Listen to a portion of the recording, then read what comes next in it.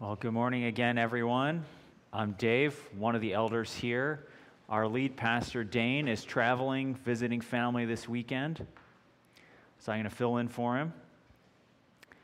Have you ever had a time when you've wondered about the faith of someone else? Or are they still walking with God? Maybe you haven't talked to them in a while. You're curious about how they've been doing in their faith. Maybe it was a ministry you were involved with in the past, or you helped invest in, and you're wondering, how is it doing right now? I had a couple of these experiences recently. A couple weeks ago, I was at a large conference, and I ran into someone as I was coming out of the bathroom. This guy said, "Hey, Dave." I was like, "Hey." He's like, "My name is Matthew. You, a number of years ago, when we used to go to a different church, we both were at the same church, the church, Hope Fellowship Church, that helped plant Beacon," he said, "you gave to my church plant." And we didn't have much time, but I said, "Matthew, is that church still running?" He said, "Yes, it is." And I was encouraged. I was encouraged. And I checked up on their website. They're serving the Lord in Oklahoma City. And so I was thankful for how God was continuing that ministry. I also had an experience a number of years ago where I mentored college students at a few campuses and universities around this area, Bentley, Brandeis, Babson College. And this week, as I was preparing for this sermon, I texted a number of them. And just told them, I was thinking of them, prayed for them, asked them, how are you doing in your faith? And I kind of checked up on them online as well. One guy works for a seminary. That was really encouraging. He's continuing to live out his faith in a broader context. One guy texted back, said, "Want to catch up, pray for my new baby, pray for my job situation." So he's still thinking of the Lord, wanting to pray. It was encouraging to hear. Today we're going to see Paul, and he had a concern for the Thessalonian church. How are they doing? Were they walking with God? Where were they at in their faith? And so he had sent Timothy to hear about how that church was, and today we're going to read a report that Timothy gave back and what that spoke about. So turn with me to 1 Thessalonians chapter 3. In the pages provided for you, it's on page 987. If you don't have a Bible today, we would love to give you one. There are some hardback Bibles in the entryway there, black covered. Feel free to take one as our gift to you. This sermon series we've titled Power for Life, Hope in Death. And we're going to see how those themes show up in this passage as well. So read with me 1 Thessalonians chapter 3, verses 6 through 13. "But now that Timothy has come to us from you and has brought us the good news of your faith and love, and reported that you always remember us kindly and long to see us, as we long to see you. For this reason, brothers, in all our distress and affliction, we have been comforted about you through your faith. For now we live, if you are standing fast in the Lord. For what thanksgiving can we return to God for you, for all the joy that we feel for your sake before our God, as we pray most earnestly, night and day, that we may see you face to face and supply what is lacking in your faith. Now may our God and Father himself and our Lord Jesus direct our way to you, and may the Lord make you increase and abound in love for one another and for all, as we do for you, so that he may establish your hearts blameless in holiness before our God and Father at the coming of our Lord Jesus with all his saints." This is a very personal passage. As Paul had sent out Timothy to the Thessalonians to check on them. He was concerned about how they were doing. They didn't have text messages in that day. They needed to send out an emissary to talk to people and report back. And Timothy now had reported back. Paul was encouraged to hear about their faith. But even with this very specific, very personal, very occasional passage, we can pull out some themes that apply to our lives today. So I'm going to break this down into three sections as we look at the text. The first area we're going to talk about is standing fast in the Lord. Then we'll talk about supplying the faith of others. And last, we're going to talk about loving by the power of God. And through all these themes, all these implied commandments in this passage, we're going to see a need for us to depend on God, a need for us to do these things not by our own power, but by the power of God that we can access through prayer. So let's look first at standing fast in the Lord. We look at verses 6 through 8. Paul says in verse 6 that Timothy had brought you us the news of your faith and love. Well, what do we mean by faith here? Let's zoom out a little bit in the story of Scripture and talk about what this faith was that's implied in this passage. We, as a church, just recently finished a study on the early chapters of Genesis, Genesis 1 through 11.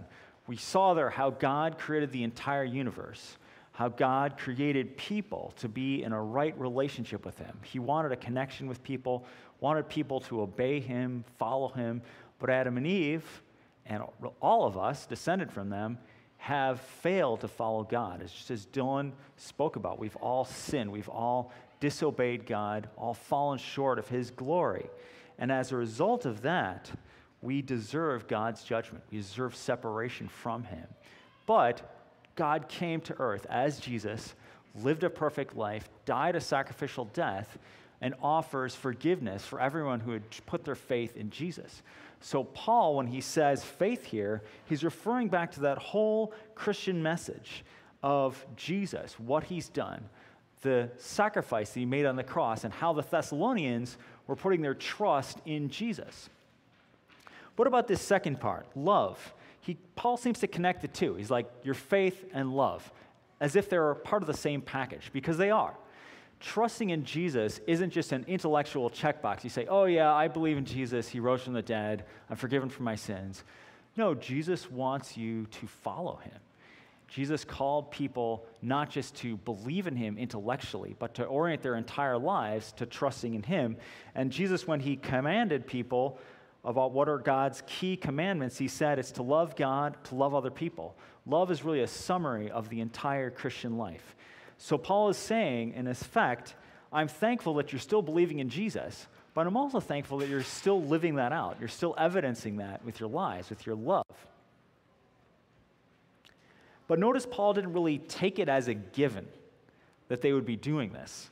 We see, if we look back just in chapter 3, towards the end of verse 5, he says, for this reason, when I could bear it no longer, he wanted to visit them in person, but he's having some difficulty doing that. There was opposition in Thessalonica. He said, I sent to learn about your faith, for fear that somehow the tempter had tempted you, and our labor would be in vain. So Paul evidently had a level of concern about the Thessalonians. He had spent 3 weeks there. We read about that in Acts 17, how Paul had preached 3 consecutive Sabbaths in the synagogue there. A number of people had believed, but then there was opposition from some of the Jewish leaders there. They stirred up a riot, and the civil authorities actually asked Paul to leave Thessalonica. So he was experiencing opposition and difficulty with trying to come back there, and he had concern about the believers there. He was a little worried about it. Now, let's be clear about this. It's not possible for someone who genuinely has faith in Jesus to lose that salvation. Why is that? Because as we talked about earlier, what pays the penalty for our sins and what gives us eternal life is Jesus' death on the cross. It's not something we can earn on our own. It's not that by doing good works we get to heaven, and that by stopping to do good works we lose our place in heaven. It's not like that at all. Instead, our eternal life, our salvation, is based on Jesus and what He did. So for someone who's genuinely following Christ, we can't, by failure to live out our walk with God perfectly, to continued sin that we're doing, we're not going to lose our salvation. But in this life, there are people who go to church for a while. There are people who identify as a Christian for a while, and they may turn away. It's a discouraging reality. What scripturally we would say is that there was never a genuine experience of God, never a genuine faith there. But we can't always tell with our own eyes. We aren't always sure. And so Paul was experiencing some concern with the Thessalonians. Where are they really going? Where are they ending up? Jesus talked about this in Matthew 13 with a parable of a sower. There was a sower who went out to sow seed. Some of the seed fell on good soil. Some of it fell among thorns or in rocky places where it grew up, but then it was choked out by the cares of the world, by the deceitfulness of wealth, or by tribulation and difficulty. Perhaps you've wondered in your own life, what is it going to take for me to stand fast in the Lord? Through challenges I might have, doubts I might have, questions, difficulties. Paul was so encouraged in verse 8 that the Thessalonians were standing fast in the Lord. They were holding on to their faith, their walk with him. This passage can actually give us several clues of what it looks like practically to stand fast in the Lord. So one of them we can see here, verse 7, Paul says, "For this reason, brothers." That word brothers, it doesn't just mean men, but brothers and sisters, the community of faith. Paul's addressing not just an individual, but a church, a collective body that was connected together, worshiping God together, in close relationship together. That community of faith is part of the key way that God can allow us to stand fast in him over the long haul. Here at Beacon, as we do a membership covenant, for those of you who've become members or you're considering membership, one of the lines of that covenant says that we're going to exercise a loving care and accountability with one another. So this idea is that by committing to a church body, you say, I want these people to help me continue in my walk with God, to help me if I fall into sin, if I fall into doubts, if I'm afraid, if I'm drifting, that they'll pull me back in. That's the idea of a community, one of the key ways that God uses to help us remain fast in the Lord. Another area we talked about earlier, the outworking of love. Our faith needs to be exercised in action. If you're just thinking about your walk with God as an abstract concept, it's not a way to really remain steadfast. God wants us to exercise our faith so it doesn't atrophy. And then last, there's an aspect of enduring difficulty and affliction. Paul talked about that for himself. He says in verse 7, in all our distress and affliction. So as Paul was experiencing difficulty in his life, he was encouraged by fellow believers. This connects back to the community, that part of what it means to remain steadfast in the Lord is continuing to walk with him even when hard things happen. My wife and I had a miscarriage in between our son Titus and our son Seth. It was a really sad, difficult time, but it was a time when people from our church were able to come pray with us. My wife and I were able to pray together, write some prayers to God. It's difficult situations, whether a life situation like that, whether it's opposition you're getting with your faith, to have other believers be able to encourage you is a key way of remaining steadfast. But it all connects back to being in community with God and with other people. So we've seen this first area, remaining steadfast in the Lord. Now we're going to talk about the next one, which is supplying the faith of others. So let's look at how Paul continues. He says, so encouraged about their faith. Then in verse 9, he begins to talk about how he's responding to that in prayer to God. He says, for what thanksgiving can we return to God for you, for all the joy that we feel for your sake before our God, as we pray most earnestly, night and day, that we may see you face to face and supply what is lacking in your faith. So Paul was so encouraged by their support from Timothy. They're continuing in their faith. They're continuing steadfastly. And what's Paul's response? It's thanksgiving to God. It's joy. He's excited. He's happy. It's like, all right, this church that I planted, that I was involved with, they're still going. They're still walking with God. They're staying steadfast in the faith. I'm praying. I'm thanking God for that. I'm happy, rejoicing. But Paul does something else. He also prays. He prays in verse 10, he prays most earnestly night and day that we may see you face to face and supply what is lacking in your faith. Okay, so they had faith, but something was lacking. What does that mean? Did they not believe strongly enough in Jesus? I don't think that's what Paul was saying here. There's saving faith where we say, Jesus, I trust in you. I accept you to forgive me for my sins. I want to orient my life to you. That's not something you need to muscle up on your own. This is God's work in you. This is his grace to draw you to himself. And even our ongoing faith is always God's work in us. This is our series has talked about. It's power for life, power of God. But there's an aspect in which we can grow in our faith as God continues to work in us. We can grow in how we live that out, how we live that out in love towards God, love towards other people. And Paul was saying here, I know you're walking with God. I know you're standing steadfast, but I want to help you grow even more. I want to be there. I want to supply what's lacking. I want to shore you up. So let's think about that in our own lives. As we think about the faith of others, how often do we take it for granted? Oh, this person's a believer. It's good to pray for people who don't know Christ. Pray that God would draw them to faith in him. That's key. But it's also appropriate to say, thank you, Lord, for this person I know who's following you. I'm encouraged by what they're doing. We can pray prayers of thanksgiving for fellow believers who are continuing to follow Christ. And if you're not a Christian today, we're so glad you're here. I want to ask you to reflect a little bit. What gives you your source of joy?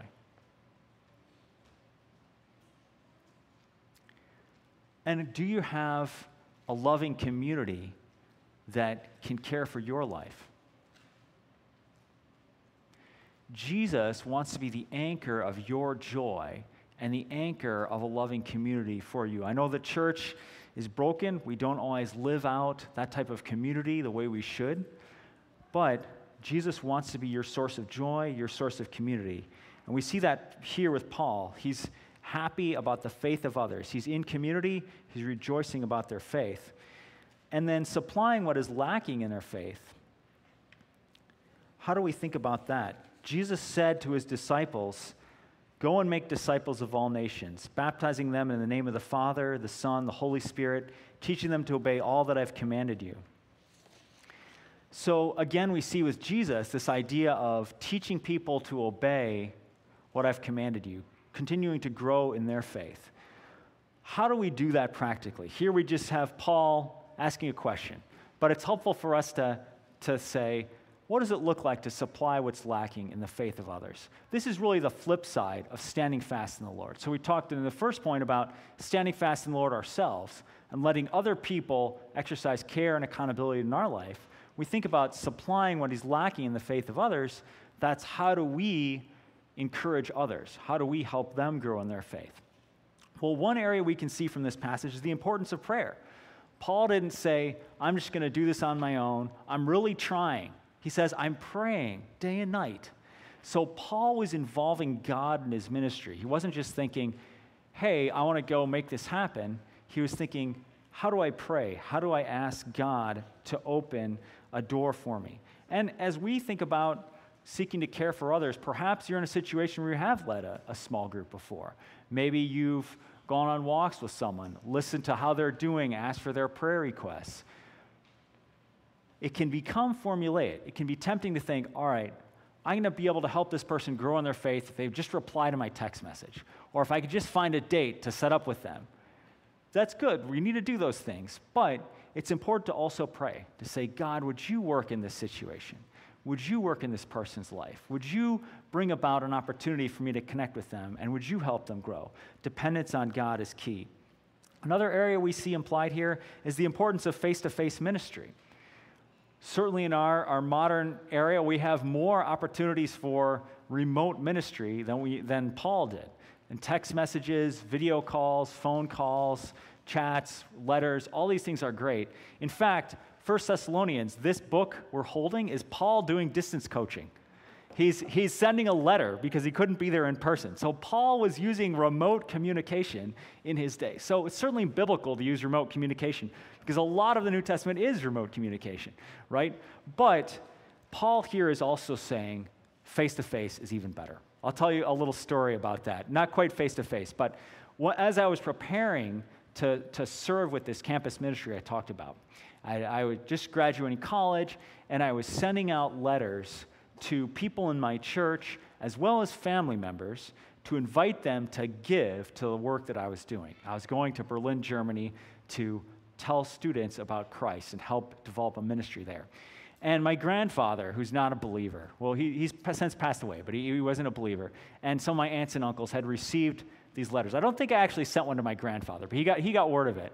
And he sent me an email. He said, Dave, are you raising money for your trip to Germany? Didn't I tell you not to change anyone's beliefs? And I wasn't particularly surprised by this email, but I was kind of disappointed by it. And what I did is I just, rather than replying to the email, I just picked up the phone and I called my grandfather. And all of a sudden on the phone, he was all soft-spoken and he didn't seem so harsh about it. There's something about face-to-face communication and it kind of accelerating the closeness of the relationship. It lets you get into harder topics. And it can be easy to just try to hide behind an email or a tweet, a message. But when you see someone face-to-face, you're having a real connection with them. And so as you think about ministering to others, helping them grow in their faith, there's no substitute for spending time with someone in person listening to how are they doing, how can the Scripture apply in their life, and then praying with them. So we've seen in this passage so far, this implications, we should stand fast in the Lord. Verses 6 through 8. 9 through 10, we talked about supplying the faith of others. Now let's look at the last portion as we look into verses 11 through 13, loving by the power of God. In verse 11, Paul makes a switch. So at the start of the passage, he was just saying, hey, we heard this report, we're so encouraged. Then he talks about his prayers, we're praying for you day and night, that we could come, that we could supply what is lacking in your faith. Now in verse 11, he just switches to praying right there in the letter. He says, now may our God and Father himself and our Lord Jesus direct our way to you, and may the Lord make you increase and abound in love for one another and for all, as we do for you, so that he may establish your hearts blameless in holiness before our God and Father at the coming of our Lord Jesus with all his saints. Notice how Paul addresses God. He says, our God and Father, our Lord Jesus Christ. Paul is making a connection to God. He's saying we have a relationship with God. This is ultimately through Jesus, as we talked about. But isn't it amazing to think about the God who created the entire universe, who modeled everything, all the stars, the oceans, the animals, the beauty, the interconnectedness of everything. This being that created all of this, we can have a relationship with him. We can have a personal connection to God. We also see a distinction here. He talks about God the Father and our Lord Jesus. Two separate persons of God, but in a relationship together. Earlier in 1 Thessalonians 10, he talks about waiting for his Son from heaven, whom he raised from the dead, Jesus, who delivers us from the wrath to come. So even in an early letter of the church like 1 Thessalonians, we can see a clear teaching that Jesus is God. Jesus is God the Son. And this together helps us understand the Trinity. God has three persons, Father, Son, Holy Spirit. All one God, three persons. So we see Paul addressing God in a very personal, connected way. And then what does Paul pray for? He prays that the Thessalonians would abound in love for one another and for all, as we do for you. So this builds on that same theme. Paul was encouraged to hear about their love, but it's not that they had totally arrived. Paul wanted to see that love grow. He wanted to see it increase. He wanted to see it abound. He wanted to help with that. He wanted to help supply what was lacking. But most of all, he knew that God was the one who could do it. So he was praying, God, would you help them to increase, abound in love? How about your own life? Would you say that you are increasing and abounding in love? I'll tell you one area in my life. I really love to have free time, which probably everybody loves to have free time. But what that means is different for different people.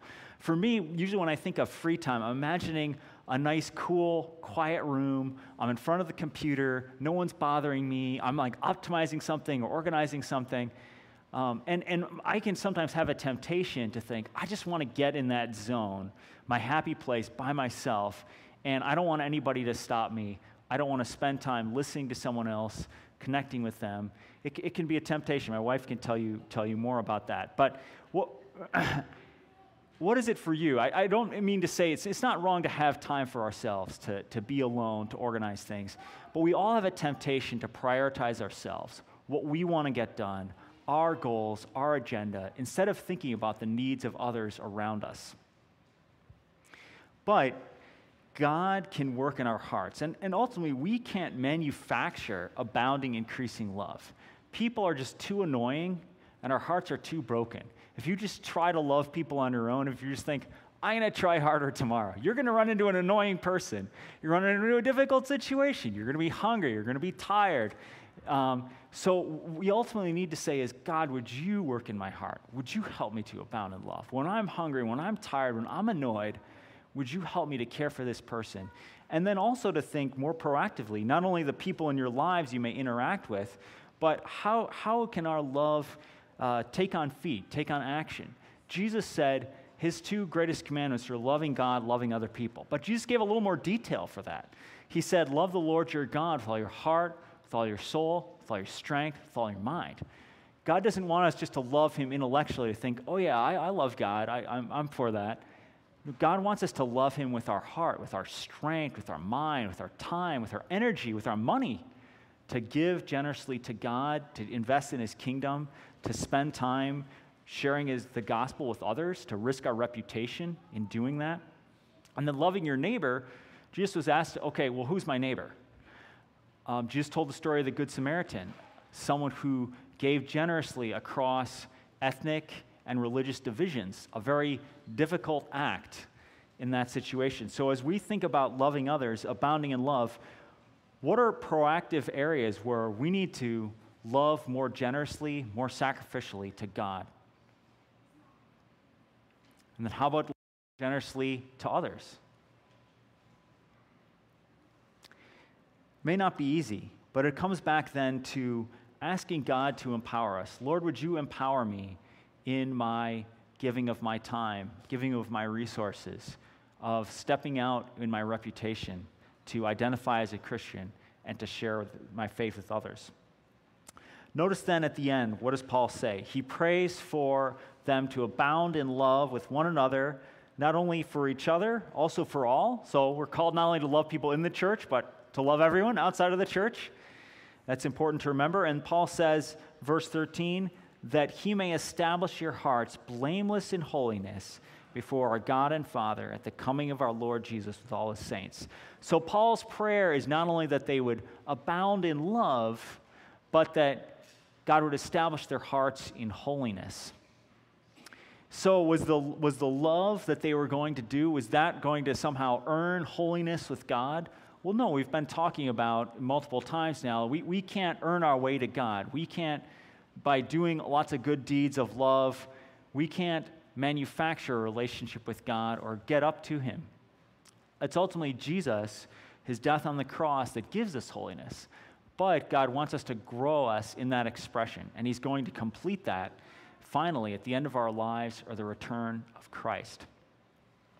So Paul is speaking about the ongoing growth of their love and the culmination of it in the final work of Christ. And it's appropriate also for us to pray this prayer for others, to say, how can we be praying for the growth in love and the ultimate growth in holiness of people we may know? There can be practical steps you can think about how to pray for others. Perhaps making a list of people in your Bible. I have a jar I just set up with little names of people at Beacon. So during dinner time, I can pull somebody out, pray for them. There can be practical ways to say, God, how can I pray for the believers in my life, that they would abound in love, that they would experience holiness on that final day before Jesus? Paul then highlights here this coming of Jesus with all his saints. Jesus came once. It's been historically documented. He rose from the dead. There are eyewitnesses of that who've preserved their testimony in the New Testament. And so today, if you aren't a believer in Jesus, I would encourage you to make today the day that you put your faith in him, that you commit your life to following him, because the time is short. Whether it's the end of your life or it's the coming of Christ, there's a limited period of time to make that decision. And if you are a believer in Christ today, I would encourage you to think about the return of Christ. It's emphasized multiple times in Thessalonians. As you look through the different chapters, Paul often comes back to it at the end to say, as we're waiting for Christ, as we're looking for his coming, it's a reality that we should be thinking about and orienting our lives towards. And it highlights sort of the limited period of time that we have. I had talked about some of those college students I'd reached out to, texted. There was one who texted me back who said, Dave, around the time of the lockdown, I stopped believing. I'm no longer a Christian. I was disappointed to hear that. I wasn't entirely surprised, but I was disappointed to hear that. And I texted him back, and he was open to catching up, though. I told him I would love to hear his story, and we're going to try to get a meal together in the next few days. He lives in Brighton.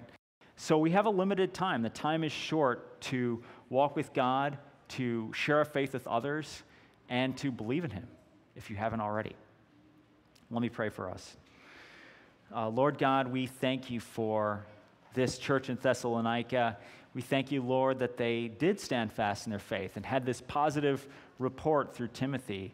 God, I pray for us here at Beacon, for all those who know you here. Lord, I pray that we would stand fast in you, that many years later when people check up on us, whether Beacon Community Church is still going, whether the people here are still trusting in you, Lord, I pray that they would hear a good report. Lord, I pray we would stand fast in you till that final day. Lord, I pray we would be people who supply the faith of others. God, that we look not only to what we can do with our own time, our own goals, our own agenda, but we think, who's someone in my life I can care for? Perhaps a small group that I can join, people I can pray with, invest in, Lord, to grow in you together. I pray we would be people who supply the faith of others. And Lord, I pray we'd be people who love by your power. Lord, recognizing we can't manufacture love. We can't make ourselves act kindly in every circumstance. You have to do that, God. And we often have fears or greed or hesitations when it comes to giving to your work, when it comes to sharing our faith with others. Lord, I pray that we would, by your power, push through that, Lord. We can't manufacture it, but you can do it in our hearts. Lord, I pray we'd be people who love bountifully both those in our church and those outside through your power. We commit this to you in your name. Amen.